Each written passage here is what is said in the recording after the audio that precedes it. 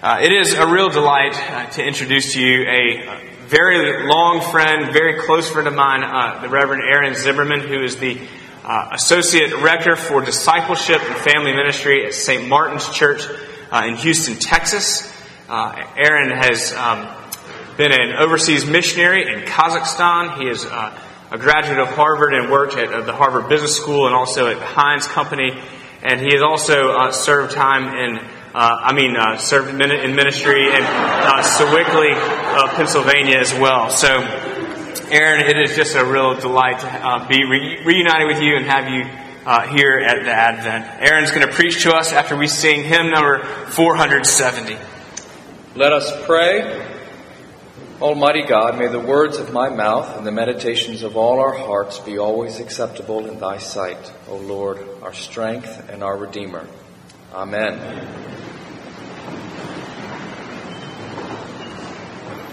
Our reading for today is from the book of Acts, the 26th chapter, beginning in the first verse. So Agrippa said to Paul, "You have permission to speak for yourself." Then Paul stretched out his hand and made his defense. "I consider myself fortunate that it is before you, King Agrippa, I am going to make my defense today against all the accusations of the Jews. My manner of life from my youth, spent from the beginning among my own nation and in Jerusalem, is known by all the Jews. They have known for a long time, if they are willing to testify, that according to the strictest party of our religion, I have lived as a Pharisee. I myself was convinced that I ought to do many things in opposing the name of Jesus of Nazareth, and I did so in Jerusalem. I not only locked up many of the saints in prison after receiving authority from the chief priests, but when they were put to death, I cast my vote against them. And I punished them often in all the synagogues and tried to make them blaspheme. And in raging fury against them, I persecuted them even to foreign cities. In this connection, I journeyed to Damascus with the authority and commission of the chief priests. At midday, O king, I saw on the way a light from heaven brighter than the sun that shone around me and those who journeyed with me. And when we had all fallen to the ground, I heard a voice saying to me in the Hebrew language, 'Saul, Saul, why are you persecuting me? It is hard for you to kick against the goads.' And I said, 'Who are you, Lord?' And the Lord said, 'I am Jesus, whom you are persecuting.'" The word of the Lord.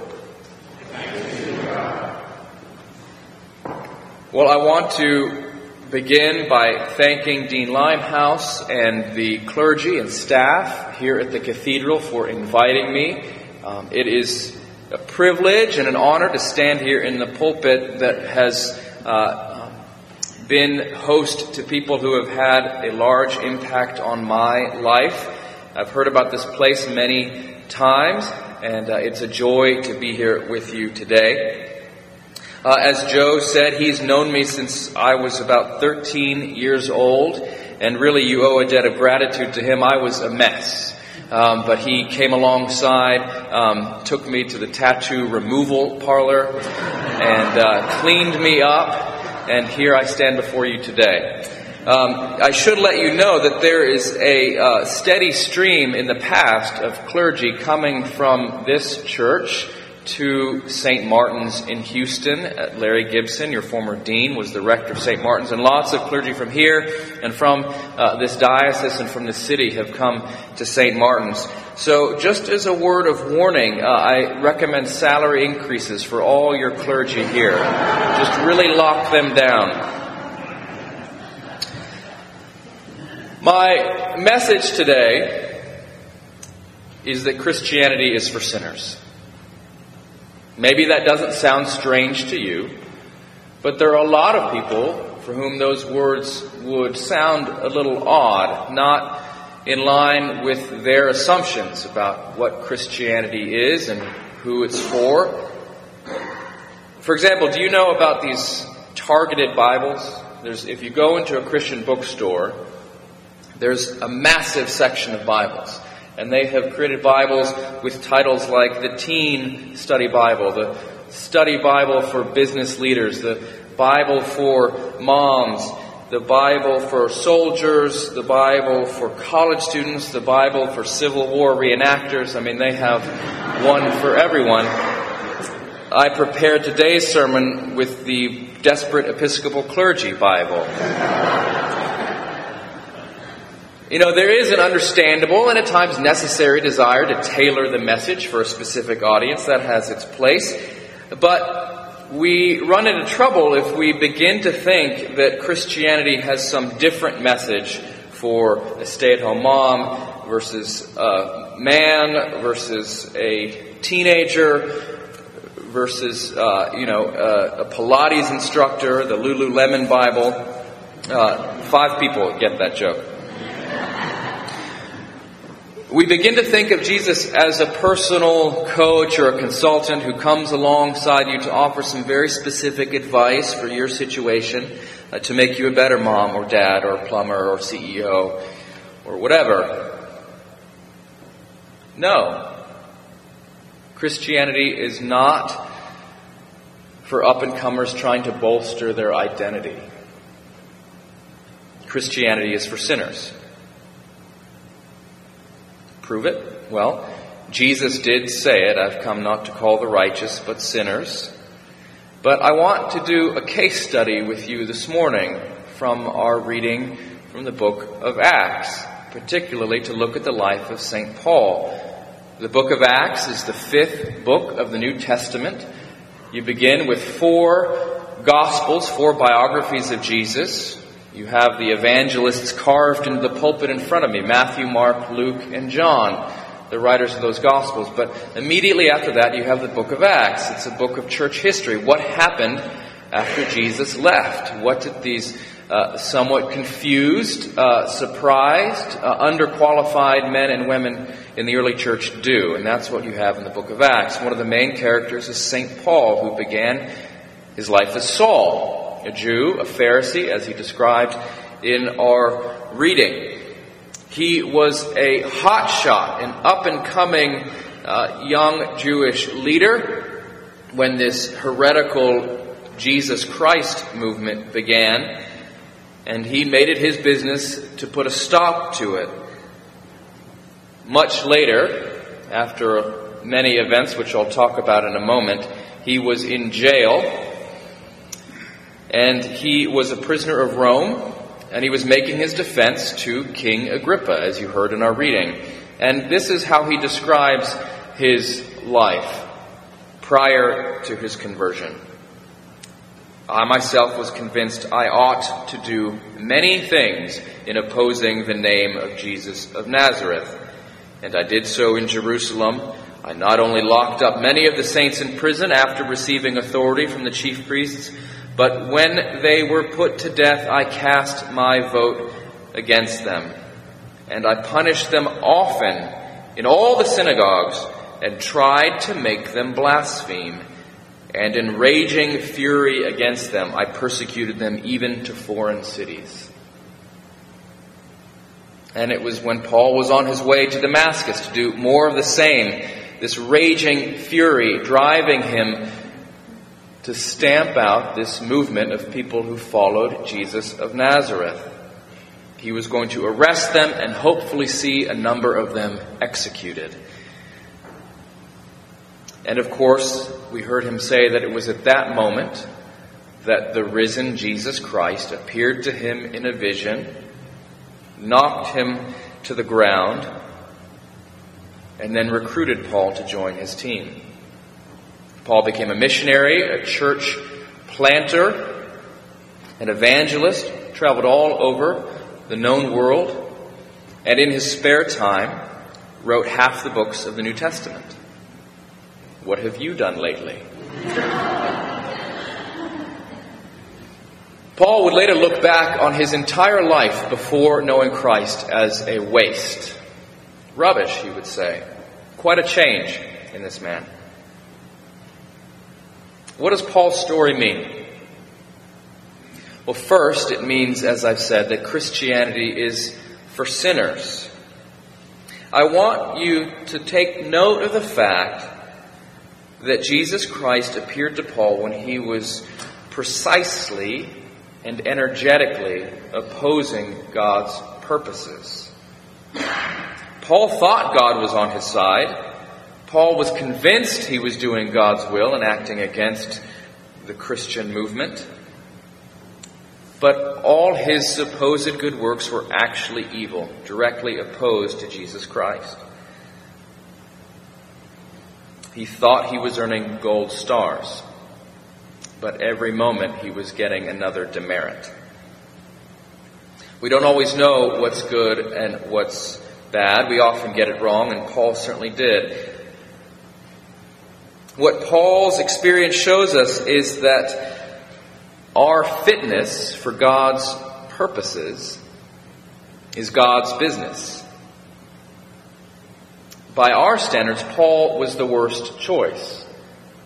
If you knew God was looking for someone to take the gospel to the Gentiles, to be this incredible theologian and missionary, to really have such a key role in spreading Christianity to the whole world, would you pick someone who hated Christianity? Would you pick someone who was killing Christians? Would you pick someone from the wrong religion? Paul was God's choice because our acceptance, our okayness with God is by God's grace, not by our works. Paul was not chosen by God because he was doing the right thing. As I said, Paul was moving in active opposition to God's purposes. But apparently that was just fine for Jesus. God chose him. Do you know anyone actively going against God's agenda? Anyone in your family who refuses to come to church even on Christmas and Easter? Do you know anyone who's angry, in raging fury? Who do you know that rejects God? Well, they are not beyond God's reach, is what Paul shows us. Christianity is for sinners. The other thing this passage shows us is the good news that Jesus is rude. You know, there's this image in popular culture that Jesus is this very nice guy. You know, we imagine him with a voice a little bit like Mike Tyson or Michael Jackson. You know, very soft-spoken. Thank you, Joe, for chuckling. I encourage all of you to go on YouTube when you get home today and you can see what I'm talking about. You know, Jesus is a nice guy. You know, a little Mr. Rogers. Maybe that connects more. I once heard a sermon where the preacher said that Jesus is a gentleman. He will not barge into your life uninvited. You have to open the door to your heart. And of course, we've all seen that great work of the canon of Western art, Jesus knocking at the door. Well, maybe there's something to that.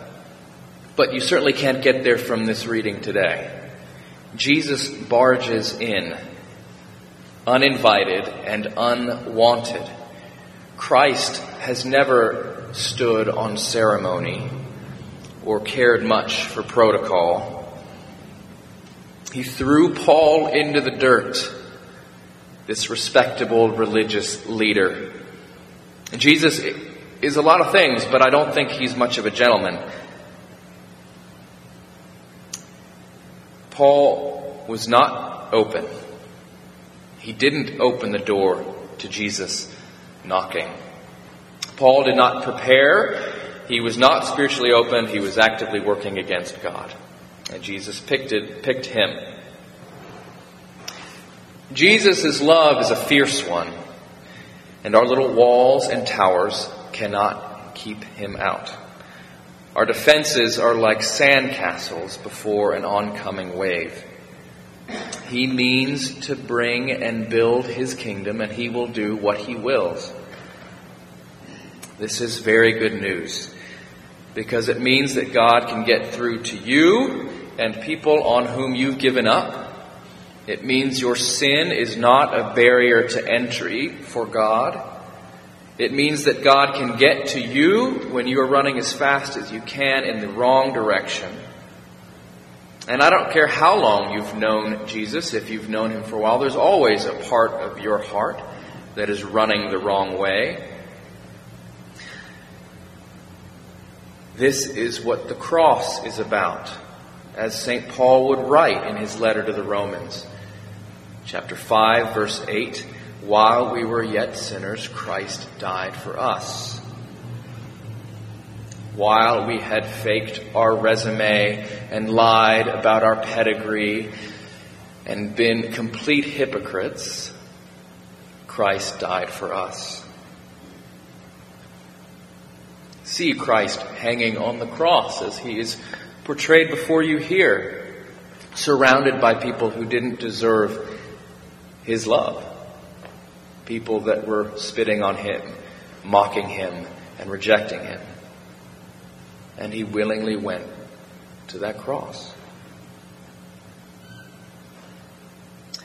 This is how God works in your life. You know that you weren't looking for him, or you weren't looking for him as he is. You may have been looking for a divine bellhop to meet your needs. Yet he found you. He worked on you. Now, some of you may have questions about free will and how we cooperate with God. That's a very popular phrase these days, cooperation with God. And maybe those are good questions to ask. But today, look at the life of St. Paul and think about the very good news that God is powerful and loving and not concerned at all about those little roadblocks you may have put up to keep him out. He is fully capable of reaching you in your impossible situation and doing the same for other people you know in impossible situations. Many Christians feel so discouraged because they've forgotten the fact that Christianity is for sinners. They begin to think Christianity is for people who have their act together, for people who look like those folks that come with the picture frame. You know, when you buy a picture frame, there's already a photo in it. And those people are so happy. They never have a crying child in those photos. They never show a couple that looks distant but is staying together for the sake of the kids. You know, that's never in the picture frame.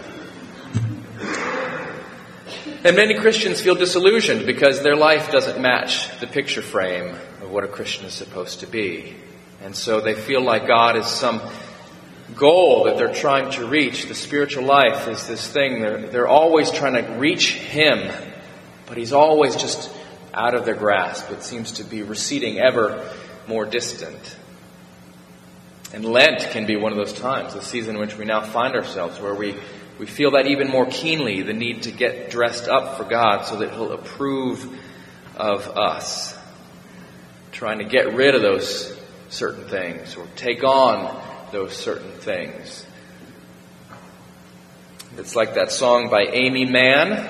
You may know her. She was the vocalist for Till Tuesday, which had, I think, one hit in the 80s. But Amy Mann has gone on to have this incredible career as a singer-songwriter. She has a song about a person whose life is sort of a mess. And the chorus of the song says, "I'm going to get cleaned up for Christmas. You know, maybe this time I can be sober for a little while. I'm going to get cleaned up for Christmas." And we do that in Lent too. We're going to get cleaned up for Jesus so that he can give us a thumbs up. But what Paul's story shows us is that the work of cleaning us up is his job. Again, let that sink in, that Paul was fighting Jesus with every fiber of his being when Jesus picked him and converted him and gave him a role as a leader in his church. So if you want to get ready for God, if you want to get cleaned up for him, if you want to get ready for his purposes, St. Paul gives us a very different picture of what that looks like. God's work is to save sinners. He begins the work, he continues the work, and he finishes it. It's his job. Christianity is for sinners, which is another way of saying Christianity is for you. Let us pray. Almighty God, you have made us, you see us, you know us. I ask you to have mercy on all of us, that your peace, which passes all understanding, would keep us, would surround us, and that we would know that peace that comes from your blood shed on the cross, not because of our own merit. We ask your blessing in the name of the Father, and of the Son, and of the Holy Spirit. Amen.